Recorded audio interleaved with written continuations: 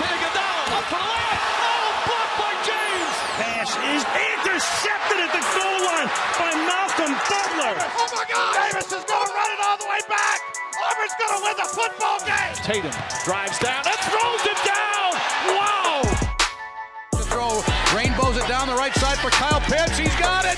He's there. Touchdown. Oh my! Oh my indeed. Welcome back everyone to the Sports Bits podcast with Moko, here to talk about all things Florida Gators football and Boston Celtics.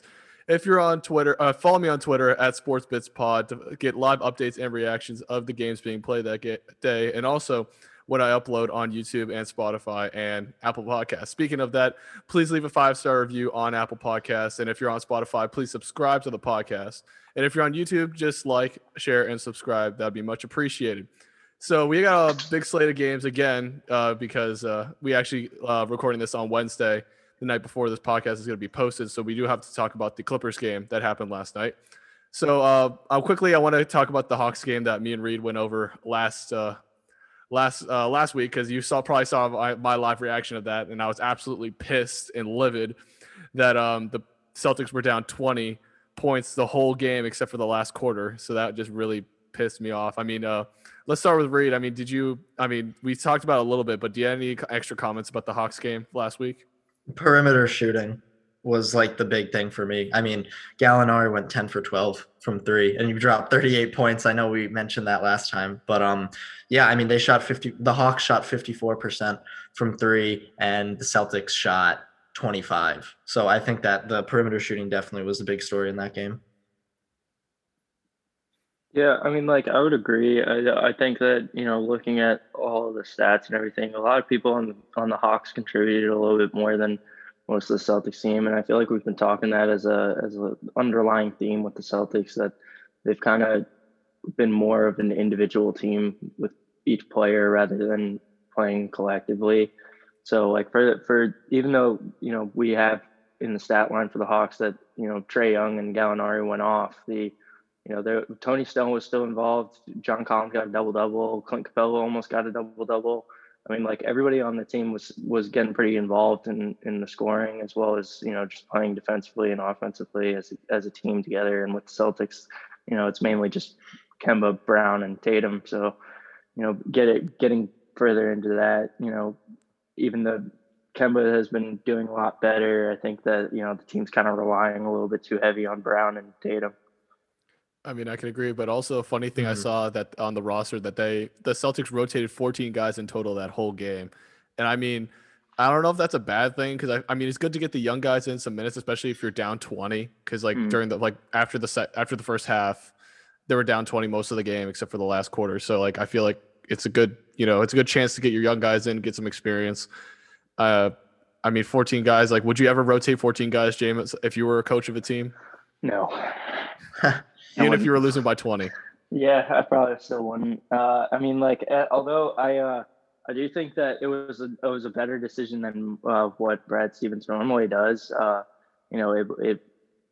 think that if you can just work your players throughout a slump throughout the game, and like you have like the thing that I always knock on Stevens is that he doesn't change his play type, but like a lot of the time, like he also just like, their coaching staff doesn't encourage their players to like try and shoot out of a slump or, try and, work their way out. I mean, obviously Kemba does it all the time, but, players like Tatum and Brown, who are so young and haven't like developed as much as they can in the league, they got to learn that being able to like shoot your way out of slumps or being able to facilitate more, doing something that would be beneficial to the team, more so than just like jacking up shots that that you're not going to make. It just comes down to that kind of logic. Yeah, I feel like I completely agree with you. They definitely, like, Tatum and Brown definitely both need to just, like, I think, mature more, because once they do that, they're going to start taking better shots, and they're going to understand that they're good enough to be able to shoot themselves out of a slump. Because I mean, we've seen Tatum go like 4 for 20. So we know that, like, sometimes, yeah, I mean, obviously you're going to have a bad night, but those two players are definitely capable of getting themselves out of bad nights. And I think that they're too worried on I feel like Brad Stevens is too worried about like efficiency almost. You know what I'm saying? That might sound like really stupid because obviously efficiency is good, but I feel like he kind of like it's early in the season, at this point, like with the way that things are going for the Celtics, you might just want to be like, all right, screw it. Like let's just try a bunch of different things. Yeah, I mean that's fair. I mean, it's kind of funny because you talk about efficiency and stuff, and they're both in the All-Star game, and also they're both in the 3-point contest. We're talking about that, like they're really good players and really good shooters. But yeah, I mean they are All-Star caliber players. I think they're still young, so they still need time to develop and stuff. So you guys bring up really good points about maturity. Like they've matured well since they're like maybe their rookie year, but maybe they need to take another step forward to be that type of superstar talent that the Celtics really need. Like a LeBron type like mentality. Mm-hmm. And they both need to be better leaders, I think. Just in general. I mean, I think Brown is a bit of a better leader than Tatum. I'm not exactly sure, but to me, it just doesn't seem like Tatum is taking a leadership role, which I think he should be. Yeah. I would totally agree with that. Mm-hmm. I mean, it's fair because like I don't think I wouldn't really put Tatum or Brown as a leader type. Maybe Tatum more than Brown, because I think Brown's more of a scoring type. He's like he's like the AD to LeBron. Like he's a good secondary guy, scorer. And I think Tatum should be that leader, and hopefully he can mature to do that. And we'll see in the future if he does. Let's move on quickly to the Pacers game. We did win that game, thank God. And the Pacers have been struggling, so I think it's understandable why we won. And I looked at the stats real quick, or like just the box score. And also, funny enough, I found this thing on the stat place I get my stats, and like they have this like thing for like plus minus throughout the whole game, so you can see like what the trends were throughout the whole game, like who was playing well in the second quarter and like the team in general. And it just I looked at the Pacers specifically, and it looks like Miles Turner and Sabonis are the only people carrying that team. It seems like Brogdon's been in a slump the past few games, and that's probably why they haven't been playing as well. I mean, we know Miles Turner and Sabonis have been like all-star talents, or not all-star. I mean, it's mainly Sabonis is an all-star talent, but like, I mean, James, what do you think of the Sabonis, Miles Turner, Brogdon kind of chemistry they got there? I mean, I think they got something cooking there. I mean, even though they are basically 500, I would argue that, the reason why Brogdon's kind of taking a step back a little bit is because Justin Holiday's starting to turn up. I mean, even Aaron Holiday had 15 points, and they both are solid enough players to where they can develop enough in the league and be really good young guys and that are coming up. But like we just mentioned with Jason Tatum and Jaylen Brown, that they both need to mature a little bit more, and especially since they're both younger than both of them. But I like what the Pacers have going on. Obviously, big dub for the Celtics and tough L for the Pacers, but Sabonis is an absolute madman, and I love him because he's just tearing up the league, and he should have got a first ballot all. He's going off. He's going off this season. Yeah. Miles Turner, he's looking more and more like he used to back in the day. He was really good when everyone didn't leave the Pacers before, but he's starting to bring that back up again, and I like that about him. He was in a slump for a couple of years, and now he's starting to pick it up. So I like him a lot, but he is an inconsistent player, arguably. Brogdon, he's a really good player, but I think that he needs to, learn what his role is a little bit more. I mean, it is kind of undetermined on whether he wants to be more of a facilitator or a scorer for that team, or both, depending on how good he can be at both of them, but which we have seen in the past. But he had a solid game, not great, but solid. And I like what the Pacers have going on so far. Same. I like what they're doing. I really like Miles Turner. Miles Turner's awesome. Inefficient on the offensive end for sure, but man's got 3 blocks that game, so he's a defensive monster. So he leads the league in blocks. I still think he still holds that title this year. I think he does. And in Yahoo Fantasy, he was top 10, I think, at one point. And now he's like easily top 25. So yeah, he's going off this season for sure. But I like what James said about Malcolm Brogdon, because he's kind of like, he's getting a little old, he's 28 years old. So I think he needs to really find like what he wants to do on his team. And once especially he does if he's going to stay at the Pacers. exactly, especially with the Pacers, because the Pacers have a lot of. I mean, once Karis LeVert comes back, he's going to be their number 1 or number 2 option. Behind he might. I think he might be behind Sabonis, but obviously we'll see when he comes back. But yeah, LeVert, once he comes back, like Malcolm Brogdon, I think is going to slip into more of a facilitator role, which I think suits him more, anyways. I would agree. Yeah. Funny enough, my last note for that game, like just give your quick take because I want to move on mainly to the Clippers and also have some other topics. But the last note I had for that is that the Pacers had no significant wins, like the conference like top 8 like team wins throughout their whole season. All their wins have been against like chump teams or like teams that are below either 500 in the win percentage or like out of the top 8 of the conferences, like their respective Western or Eastern Conference. Right. I mean, like, does that show that the Pacers are like they're like falsely hyped? Is that like, James, do you think that's like falsely hyped, or is that like they're still legit?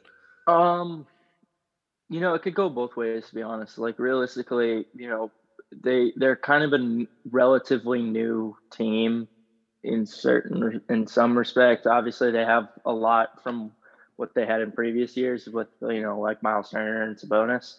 But, with new additions like Karis LeVert, Malcolm Brogdon are only happening this year. So, it's hard to say that they're, kind of overhyped this year because they still have some things to work out. But I think that if the team stays together, which it seems like they plan on having that team stay together, then I think that they could do some damage in the next 3 years or so. But right now, I would probably say that they're relatively overhyped because if they can't beat the best teams in the league, then they have no shot at getting close to the championship or even the conference finals for that matter. Yeah, they kind of seem like they're the best worst team this season, if that makes sense, because like they can beat all the guys under them. And I think they do it pretty easily too, like they have solid wins throughout the season. But yeah, once it gets into like top 8 in their conference, they start to struggle. So I definitely agree with what James said. Yeah, they're kind of in like a limbo state a little bit.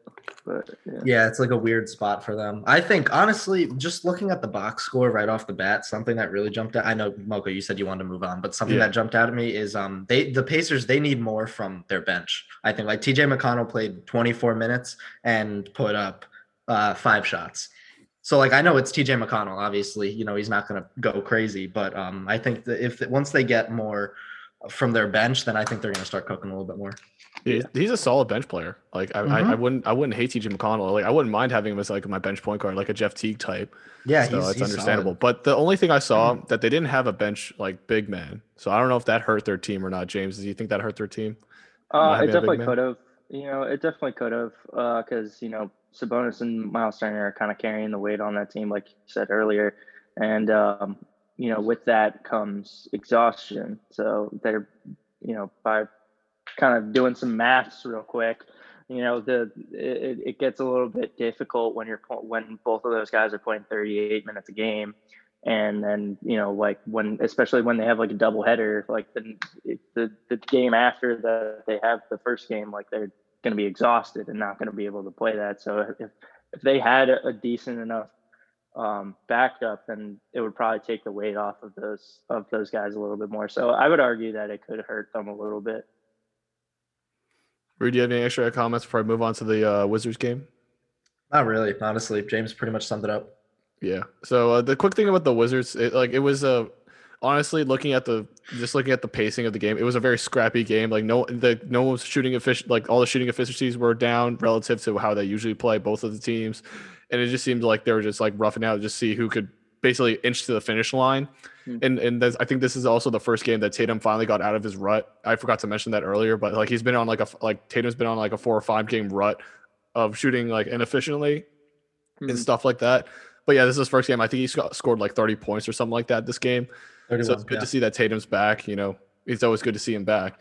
But yeah, both teams were very efficient. I mean, like it's understandable that they both are pretty. They don't have both teams don't really have like a superstar or anyone to rely on to just get this team like through these hard games type like games like the Wizards. So I mean, James, do you have any comments about the Wizards game? Because there's not really much to talk about from what I see, unless you see something.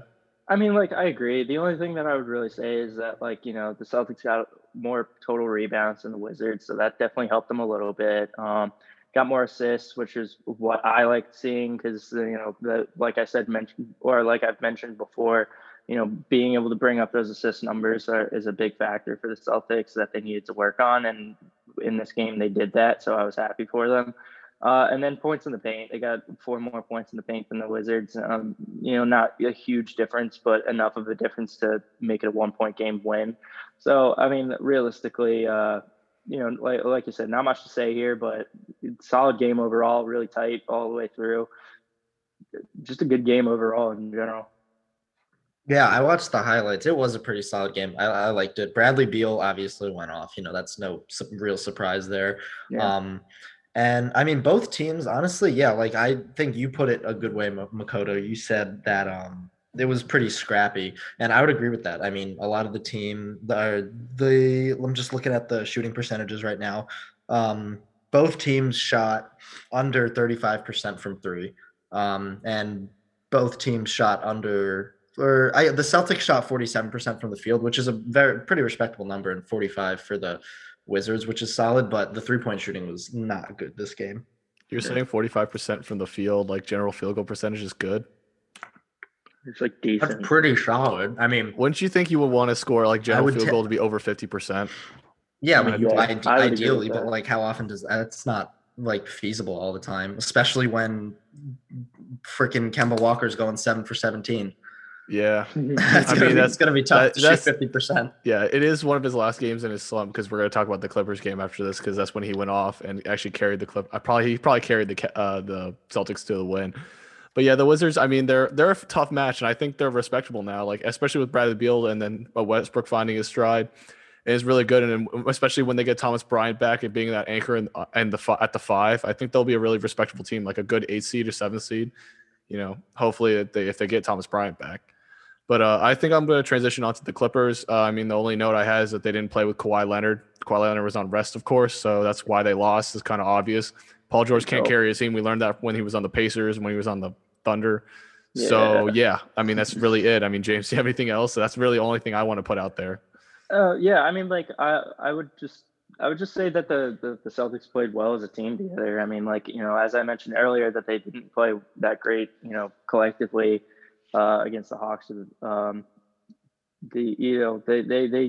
They played pretty well. They went deep in their bench, and everybody was getting involved tonight. Almost the entire team didn't score under 10 points, only except for Tice, Ojale, and Teague. So, like, overall, just a solid game from the team. Looking over at the stats, again, total rebounds, big plus. They had 3 more steals. That was definitely a help. And they had more points in the paint. So, like, overall, just a solid game from the Celtics. A little bit lackluster from what we've seen a lot from the Clippers. But I mean, obviously, like you stated, Kawhi wasn't there, so that was clearly a big reason why the Celtics won. But I mean, even if Kawhi did play, I mean, arguably they might have. It was a solid game from the Celtics. It was a solid game.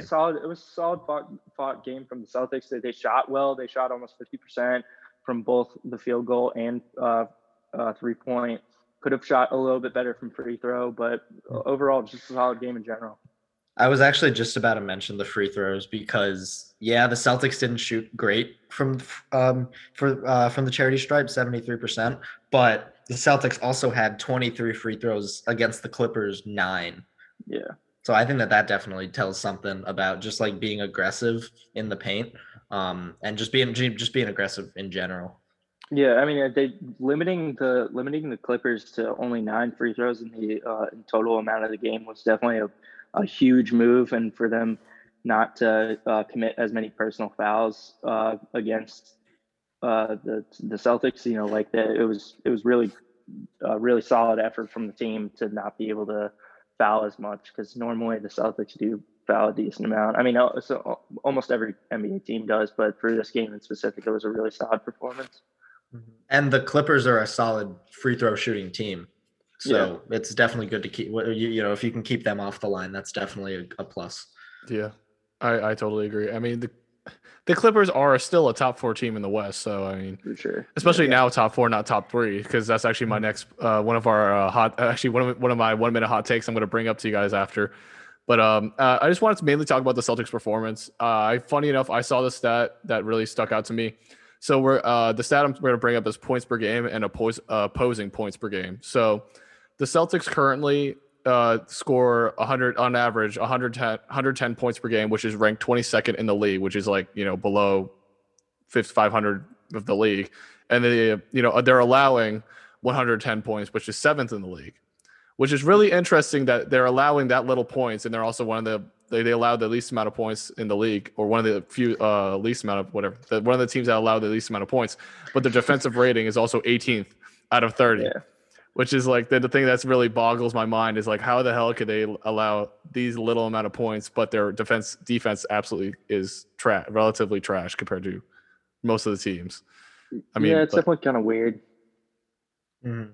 I don't know. I feel some type of way about it because realistically, it's like if you can allow such little points, then like why wouldn't your defense be top tier in the league?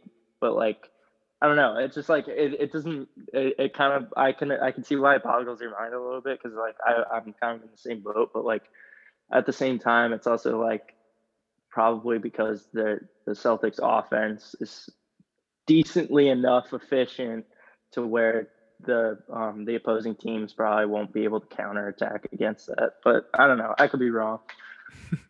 Yeah, that definitely is a weird one. I honestly don't even have anything to say about that. That bothers I've been me wrong a bit too.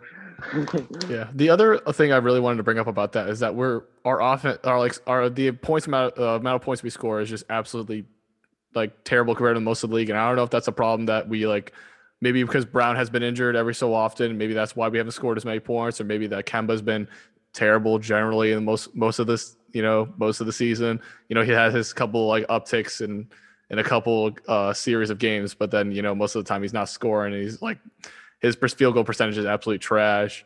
I mean, like it was funny enough that one of the things I wanted to bring up real quick, like you just give your 1 minute, like just make this like a 1 minute hot take. But like I saw this thing on YouTube.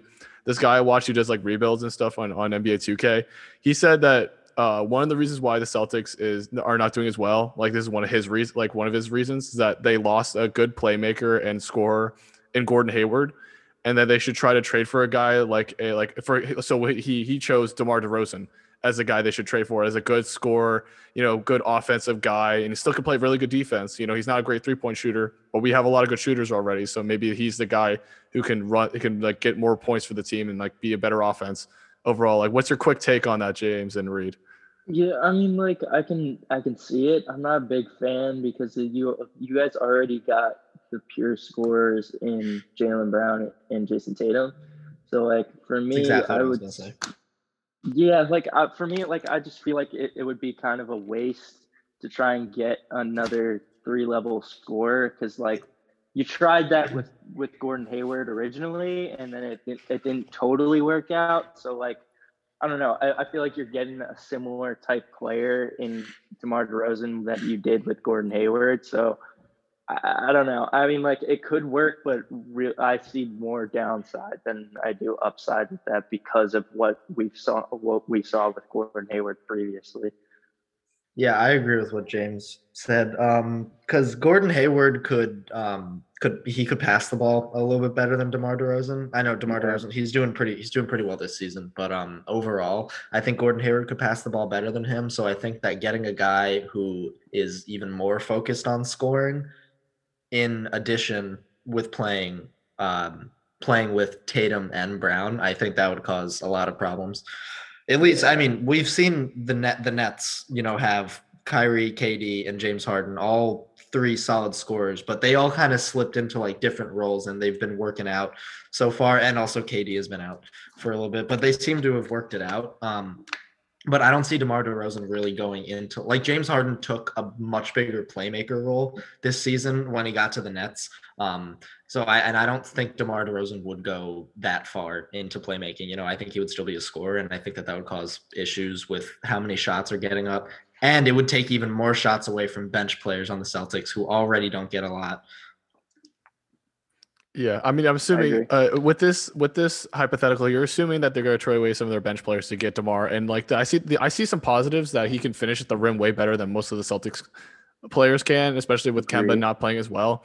He's a great finisher, which is like one thing that I think the Celtics are a little bit lacking compared to most. Like they're not bad, but I think they could improve at that.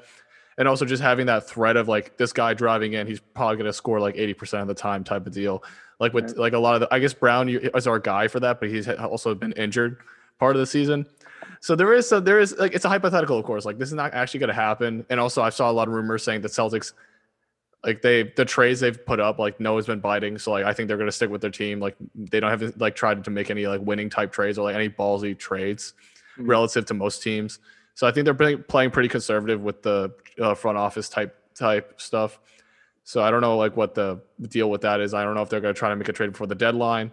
If they are, you know, I couldn't think of anybody else except for like maybe a center or maybe a scorer, of course. But I mean, if you guys have any like quick things on that, like just the thoughts on the GM thing, like them not being aggressive in trades and stuff. Do they really need it? Like James, do you think they really need it for that? I mean, like, as much as I don't want to say that they do need it, I do kind of think that they need it only because they've kind of sticked with the same tactic of hoping that they get good guys in the draft consistently throughout the years, which has worked out for them in some respect. But like realistically, you know, maybe it's time for a little bit of a game plan change to, you know, look at some guys in the off season. Cause you know, if they can pick up guys during the season or before, whenever the trade deadline ends, then, you know, it could be a worthy move depending on who they get. But, you know, like that's a whole different conversation with like certain players that they're picking and more, you know, hot takes on whether or not these guys would be right for the team or not. Mm-hmm. I think the Celtic to me are kind of like the old man in the league, you know, that like hate change. Like it seems like, you know, like Brad Stevens and the rest of their front office is kind of like, no, we have our plan, we have our guys, and we're going to make it work with what we have, you know, because they put a lot of faith in Brad Stevens as a coach, rightfully so. He is a good coach. Mm-hmm. But I think that at some point you need to kind of realize like, okay, we need to take a step back and, you know, maybe look at some trade options because like James said, the draft has been working out, but realistically you got to make some you got to make some moves before the trade deadline. I mean, we could see a potential 2006 type of run with the Celtics trying to like making that big trade for Kevin Garnett, and they already had Paul Pierce and all that, you know, like in the Rondo. And I think that could be a move, maybe in this year or next year. We could make it like a 2006 run. I think it was 2006 run again with that kind of like mindset, like just get a big time free agent, and we have a good supporting pieces around him, you know, like Brown. And I wouldn't say Tatum's a supporting piece. I would say he would also lead the team with that person, like a LeBron AD type. So I think that could be a really good thing. So we'll see what they do. But I think I want to move on to my 1 minute hot takes. I think they're going to go longer than a minute with these two ones because I think you guys have a lot to say about it. They always do. They always do. But this first one, I did mention to you guys earlier this week. So first thing, are the Sixers legit? And I'm going to bring this up real quick. A couple of points that they're playing against a relatively weak East. So they're getting a lot of wins from that. But also their record against Western Conference teams, at least from when I last checked on Tuesday, was 5-8. And that's all. And they had a good quality win against the Lakers, but they lost against the Clippers or the Jazz. So they've been, you know, a half and half on those type of big teams. So like, quick thing, James, are the Sixers legit? No, they're not. Like they're still working out like a lot of the kinks that they've had in previous years. I mean, you know, I look at the Sixers team more and more every day, and to me personally, it just seems more and more likely that Joel Embiid will want to leave at some point. And, you know, like there's like, I know that everyone's like, oh, trust the process, but like realistically that's been going on for like 4 or 5 years now. Like, facts. Let's like, is the process going to ever like finish? Yeah. You know, like there has to be an end. Like you can't have a process with no end in sight. Exactly. So it's like, you know, as solid of a first seed that they are, and I put first seed in quotations because I really don't think it'll last until the end of the season. You know, they have they have been known to be dysfunctional a lot of the times during the season. And even though we haven't been seeing it as of late, it happened at the beginning of the season when it was rumored that Joel Embiid was going to leave the Sixers. So like when that stuff kind of goes around, a lot of locker room chatter happens. A lot of people are talking about the coaching staffs and everything. So it's just and it all goes back to the GM. So like realistically, do I think that the Sixers are legit? Probably not. That's what I'll end off with. I have to agree with that because so the West, the East is relatively weak this year, as we've seen. Like the biggest competition being the Nets. I think that's pretty obvious, and the Bucks are obviously still in that conversation with Giannis. The Heat have kind of fallen off for what happened last season, which is honestly kind of tragic in my opinion. But like a lot of these teams that the Sixers, are consistently playing, like James said, like, I don't know what's going to happen when they go up in like a 7-game series against, let's say, the Lakers, right? Hypothetically, if that happens, I do not see the Sixers beating. Actually, I would even put that. I would say Lakers and Clippers, I would say, would be able to easily beat them in a 7-game series. So I think that if the Sixers really do want to be like the threat that they are now, we need to see more from Ben Simmons. Okay, he kind of like fell off this season, low key, a little bit. I don't know about that. I mean, in scoring, a little bit. He hasn't been scoring as much. So I don't think that he's not really super helping them. And also, this is just like a team thing, but I don't think Ben Simmons works well with Joel Embiid to begin with. If you're that might be a hot take, but I don't think that they work together. Like to add to Reed's point, like just for like a quick minute, like Ben Simmons realistically on paper should be an all-star every year for the rest of his career, realistically. Yeah. And he's just not. He's not going to be. And like that's kind of where Reed's point comes in that like he might not work with the system that they have. Either keep Embiid or keep Simmons, but it might be time or encroaching on that time where they might have to pick one or the other. It's funny enough that first of all, the process has been going on since like 2012-ish. I remember watching a video on that. So like it's been going on for almost 10 years. And it has ended up like this. That's not good. And second of all, a 10-year process. A 10-year process. And also it's like another thing. I think people have been talking about the Ben Simmons trade or the Joel Embiid trade for like 3 years now.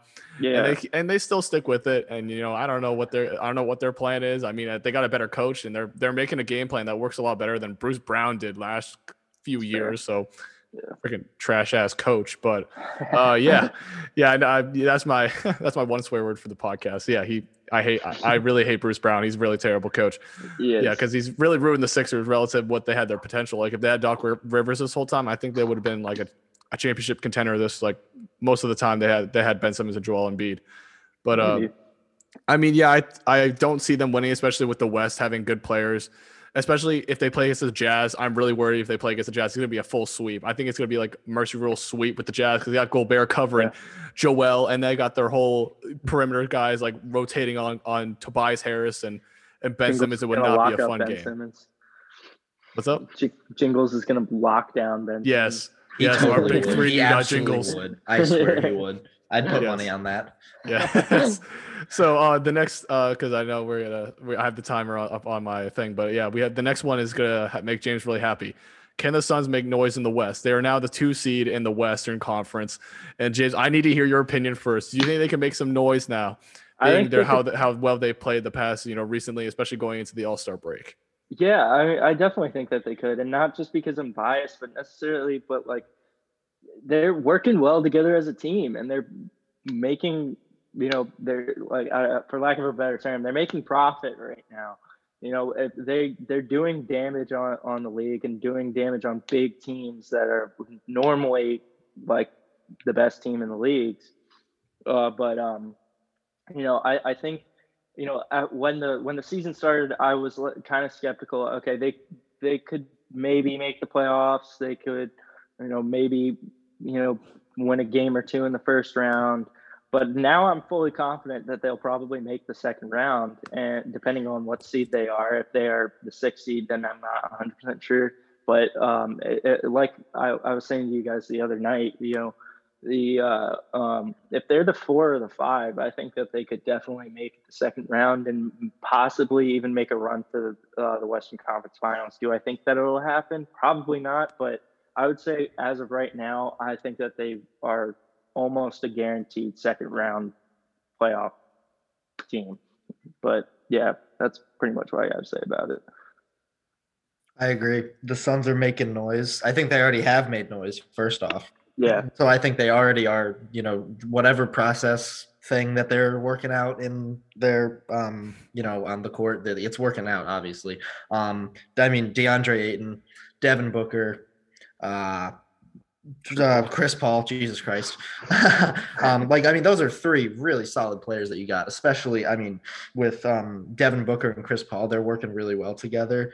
Jay Crowder, I haven't really been following him, but I know he's a solid guy, solid role player, good shooter. So they have a lot of weapons, and they're obviously utilizing them. And I think just by watching the games itself, they seem like they just want it more. Chris Paul is just going for it. You know what I'm saying? He wants that ring, and I think Book is going to help him get it, honestly. And Devin Booker won Western Conference Player of the Month this month, which was huge for him. So, especially the Western Conference is no joke, bro. They got AD, LeBron, Kawhi, Paul George. Those are solid players to beat out. They're building a lot of confidence on that team, and I think that it'll definitely work out for them in the end. And hopefully, in the near future, they'll be a championship-winning team. Yeah, it's funny enough that it was funny that I heard this thing from a guy I watched on YouTube, but it's funny enough that the last game they played, I forgot who they played. They played the Lakers. During the third and into the fourth quarter, they were just running their bench unit because it was just working. They didn't want to sub in Chris Paul or anything. They just kept the bench unit rolling because they just were picking up steam. And it's just crazy to see that even their bench unit is really efficient because they have, Mikal Bridges on that team. Jay Crowder, they got, of course, we talk about these names, but they have solid role players as well as their stars in Chris Paul, Devin Booker, even DeAndre Ayton, even though he's taken a step back this year just because of the introduction of Chris Paul to the offense. So it's understandable why he is taking a step back, but they have really good, solid players. And even some of their younger guys, I think Nate, I don't know if Nader, how old he is, but yeah, they have Nader as well and Saric. They have really good, solid players, and I think they could easily make, I agree with everybody. I think they can make some noise. I'm just worried how they're going to play against teams that are deeper, like the Jazz or maybe even the Clippers, because I think they could beat the Lakers if they really lock up the 2 stars and just let the other guys try to make some offense, which they can't on the Lakers relative to the other 2 stars. So I'm just worried if they have to play the Jazz or the Clippers are my 2 big worries in the West. But otherwise, I think they could easily push for a Western Conference championship or even the finals if they have to face or if they get to face an easier team relative to what I've said earlier. It all depends on where everyone's seated at the end of the day. Yeah, especially if they have home court advantage. That's gonna be the big thing for them. That would be huge. But yeah, that's really it for the 1 minute hot takes. And I'm really, it's exciting to see all these just teams come out of nowhere, the Suns coming out of nowhere, seeing the Sixers, we're questioning the Sixers now, and also not to mention they're first in the division. We thought the Bucks were going to be first, or even the Nets, and the Nets are still second. But yeah, that's really it for this season. Yeah, that's really it. And we're running low on time. It says less than a minute. Of course, we're still doing this on Zoom. Hopefully we get the in-person stuff set up soon. But yeah, until next week, hopefully we can talk about more stuff about basketball. Some stuff happens before the All-Star break. But yeah, until next week, y'all. Peace. And we are back. It's time to talk about some Florida Gator defense. But first off, let's start with some breaking news from this weekend of the Eric Gilbert, transfer situation. So he officially decommits from Florida, and he said that over Twitter. I think it was either Saturday or Sunday. It was some weird time because everyone seemed to see it at a very different moment. But yeah, he is now decommitted from Florida and is entering the transfer portal again. So we will see how that goes with him, because maybe he'll take the JUCO route or he'll go back to LSU. We really don't know what his situation is. But the reason why he really left Florida was a mix of grades and personal off-field issues from some of the insiders that follow the Florida Gator scene a little more closely than I do, just because I'm not from the area. I'm a Northern Gator, as I call myself. I'm from the North, but I still love to follow the Florida Gators. So, yeah, just a quick thing on the Eric Gilbert thing. It kind of does suck that we have to lose a star like Eric Gilbert on the tight end room. So we still have, Kamari Gamble, and we still got Keon Zipper, who had good reps and experience from last year that can hopefully translate to next year and also be able to still mentoring the new guys, Gage Wilcox and Nick Elksnis. So we'll see what they can do with those guys. But, I think we're still solid at tight end room. We were pretty stacked in the skill positions. Our running back room, as we talked about last week, was pretty stacked with Demarcus Bowman coming in, but also with tight ends, we did pretty good. The only concern was wide receiver, and we thought, Eric Gilbert could be our wide receiver threat, or just our receiver threat as a tight end, like Pitts was. So hopefully we'll find someone someone will step up like Gamble or Zipper next season to be able to be that threat at the tight end room. But yeah, it really does suck to hear that Eric Gilbert had, the off-field issues it's understandable. If there's a lot of things that's going on with his life that we can't know about, it's understandable. Like, you don't want to force a guy into doing something when he has a lot of stuff going on. And the greatest thing is it's kind of tough that, a kid that we really wanted to come to Florida and we really wanted him to, participate with the team and potentially, win a championship with him or go far with him before he goes to the draft. It's kind of sucks that his grades were in the way, but, it's some kids aren't, made to be Florida Gator standard because, UF is a really good school. It's a top 10 public school. So they have some standards on what kind of kids they bring in. So, it's gonna be tough, and also, yeah, it'll be tough for the offense. That was a big hit, and that was, of course, as we said last week, in the 24/7 top transfer rankings. He was number one, and then we lost our number one guy in the transfer to the transfer portal again. And yeah, we still got Demarcus Bowman, who is ranked number 2. So we'll hopefully see what he does during spring practice. But for right now, that's all we're going to get on with the offense. It just sucks that we didn't get to keep Eric Gilbert. But yeah, let's get on to the defense. So the defense, there's a lot less that we know about, at least, a couple things that would stand out from press conferences that I've watched and stuff that, we talked about Zachary Carter from last year who had a big role in the offense, being on either in the inside or the outside line. He could switch in and out depending on what the needs were. And Dan Mullen actually in his press conference said he's still going to do that with Zachary Carter next year.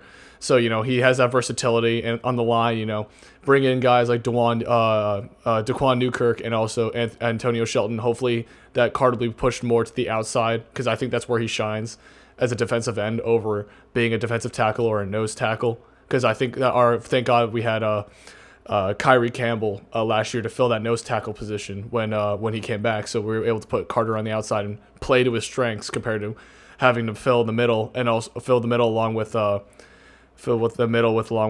freshman. Oh yeah, Gervon Dexter.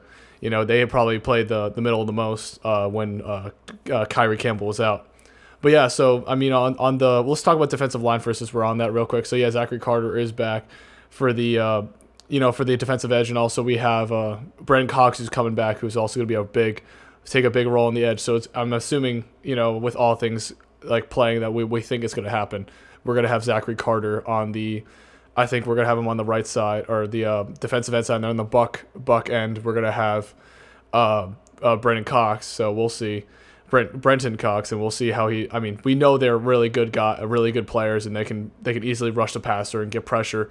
So we just need to look at those defensive line positions, defensive tackle positions specifically with Antonio Shelton and Daquan Newkirk, of course. But we also, have Gervon Dexter, who got some experience last year. I remember he got an interception during, I think, the Ole Miss or South Carolina game. That was really hyped to see that, this freshman out of nowhere just gets an interception. One of the first couple games, actual serious games with no spring practice. It was great to see. And, he did okay for, the eyeball test, at least for me, because it looks like he just, he stuffed he was, a body up on the line. He got a sack or two here every so often, but he was never really that impact player like Kyrie Campbell who can break off those, shut off those offensive linemen and get to the quarterback and actually put some real pressure on the quarterback.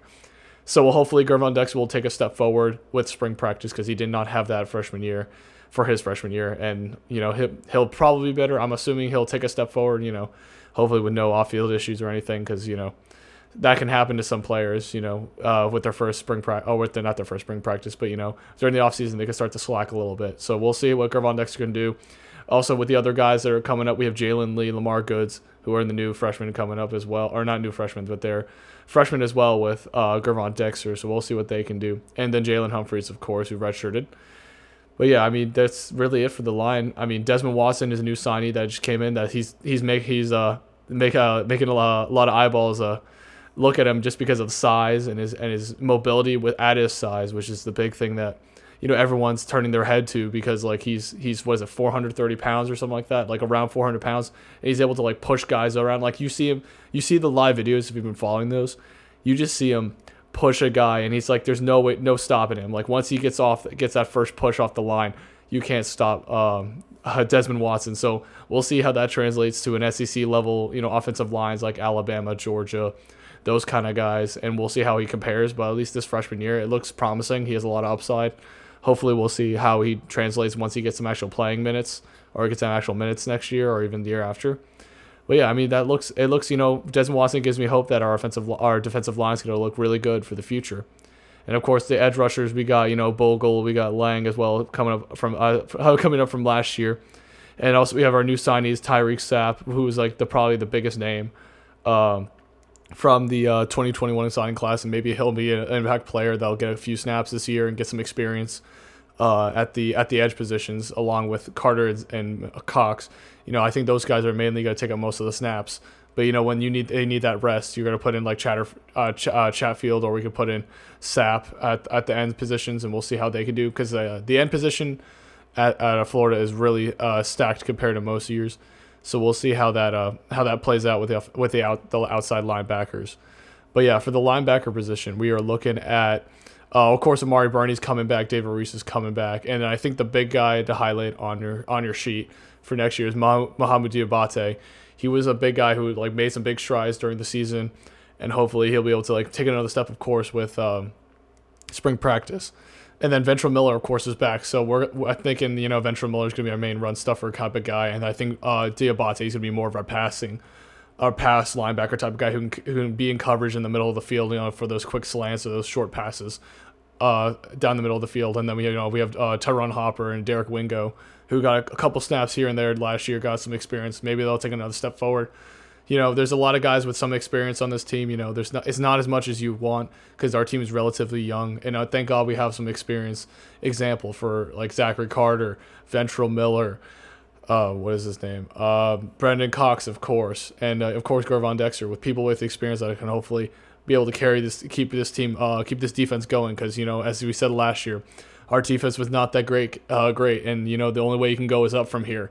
So hopefully we'll see that with all the new guys that we bring in, and also with the guys who are returning back from last year, who bring that experience. And I think we're going to transition to the secondary, which is probably our weakest and our least experienced secondary that we've had in a while, because we have had Kyrie Elam, of course, and then Jaden Hill, who both were freshmen last year, who got snaps every so often. They were not like star players, because we had shoe thrower, what's his name, Marco Wilson. I'm always gonna remember Marco Wilson. I'm not gonna remember Donovan Stein. There's Donovan Steiner and all those guys in the secondary. But yeah, like hopefully these guys will be disciplined better. Like we're not gonna have a Marco Wilson incident. Like our whole defense hopefully will be disciplined better. We won't have another Marco Wilson incident.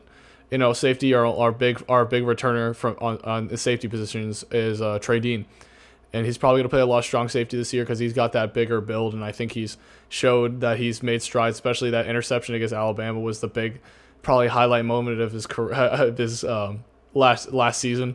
Even though he got blindsided. I thought it was a blindside, but the refs can only do so much, and we can always blame the refs for everything. But eventually we just need to be better than the other team, no matter how bad the calls are. We need to just be better. So that's my little rant on that. But yeah, Trey Dean's coming back, so that's a great, leadership for the secondary core.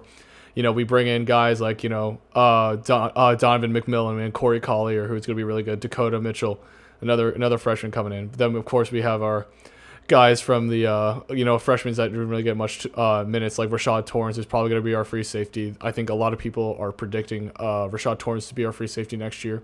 Trevez Johnson, another name you hear every so often. I think you hear his name a lot more in practice. I think Dan Mullen has mentioned his name a few times during the press conferences.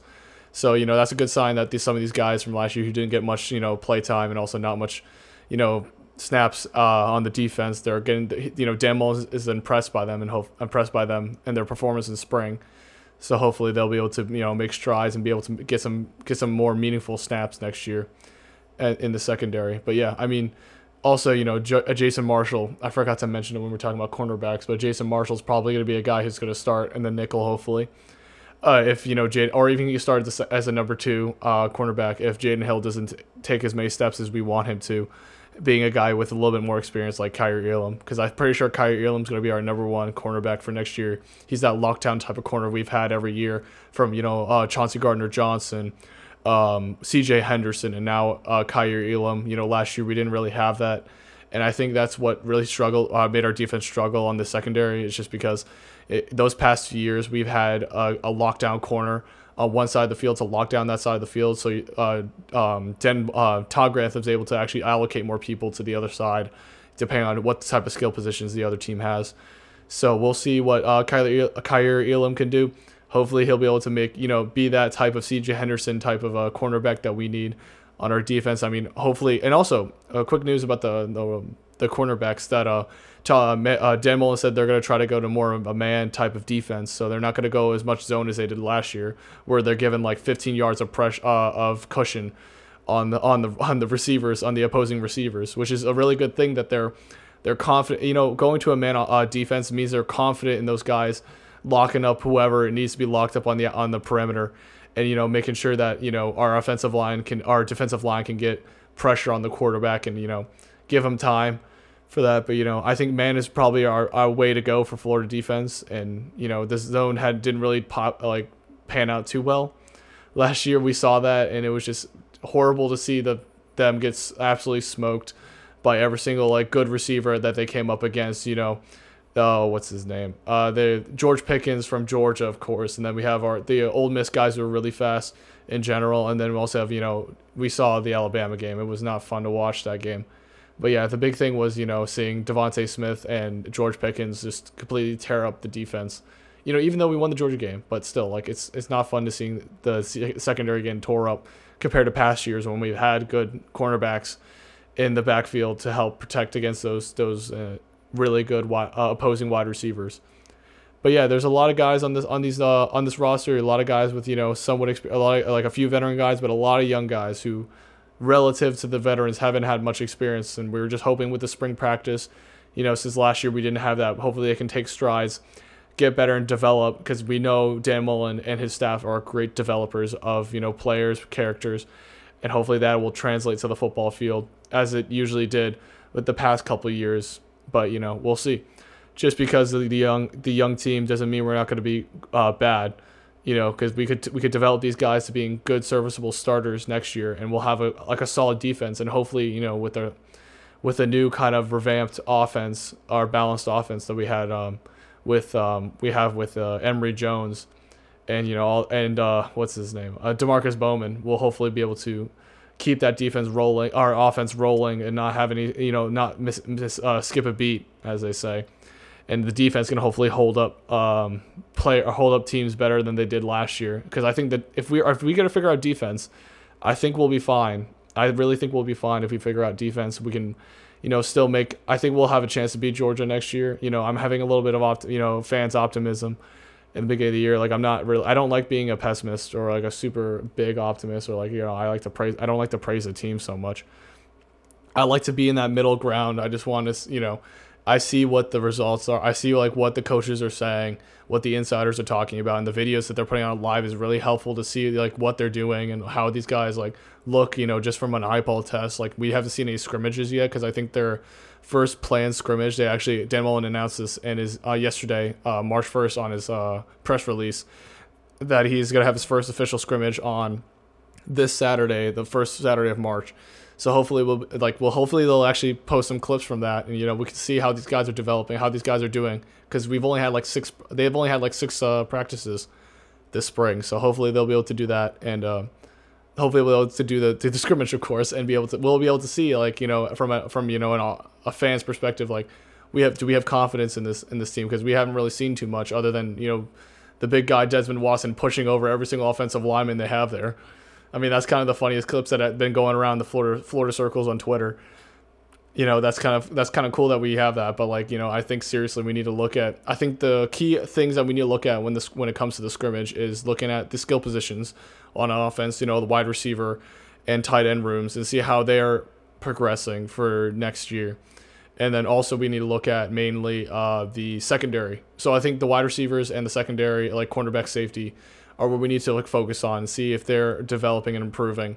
And if we if they're developing at a good rate, and we think they're going to be like confident enough, or Dan Mullen and Todd Grantham's going to be confident enough to put them on the field, I think we'll be fine. I think we won't skip a beat. It's going to be more of a retool year, I guess. But I just hope we don't have to like last year, like we're still coming into the first game, like not sure about who we're going to start, how we're going to play this game, like what players do we know can do well, because we never had that development or never had that spring practice, of course. But like hopefully with this we'll be able to work out all the kinks and be solid the first week against FAU and USF, because those games are going to be big. Going back to about the schedule that we talked about a couple weeks ago. Hopefully that we could show those Florida teams that show the whole state of Florida that we are the school in Florida, that this will also be like a good recruiting game, that we need to show that you can come here and it's going to be a really fun, like a good time, because you'll be able to develop, you'll be NFL ready by the time you leave here, whenever you decide to leave, but hopefully you'll stay and we can win championships together, like if you come to Florida type of deal. Because I think he hasn't said anything about this, but I think Dan Mullen's really thinking about those first two games. And like thinking that this is going to be a big like showing out to like all of Florida, to say like, yeah, you should come here over going to Miami and Florida State. And funny enough, I'm actually going to transition to a little like thing I do on the Boston Celtics side. If you stay for that, it's the 1 minute hot takes. And I'm actually, funny enough, my hot take, not really a hot take, but I have like a little topic, maybe a 1 minute topic, is about the recruiting in Florida. I actually wanted to talk about the dynamic there, especially since Gus Malzahn got hired at UCF. And I talked about it a little bit, saying like I'm a little bit worried about the recruits, especially in the Orlando area now. But I think now with the going into the 1 minute topic, I'm really thinking that Manny Diaz has surpassed Dan Mullen as the top recruiter in Florida now, especially with this most recent class. And I think Mike Norvell's making strides to take that number 2 spot from Dan Mullen.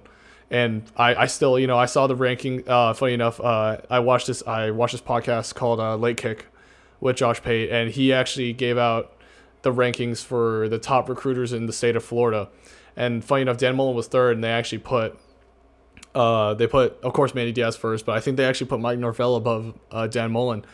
And I think I think that's just because Dan Mullen himself doesn't view recruiting as big as Manny Diaz would, or like, and even I think his staff is bigger in recruiting than himself, which is, I don't know if that's probably a bad thing, that your coach isn't focusing on recruiting as much as he should.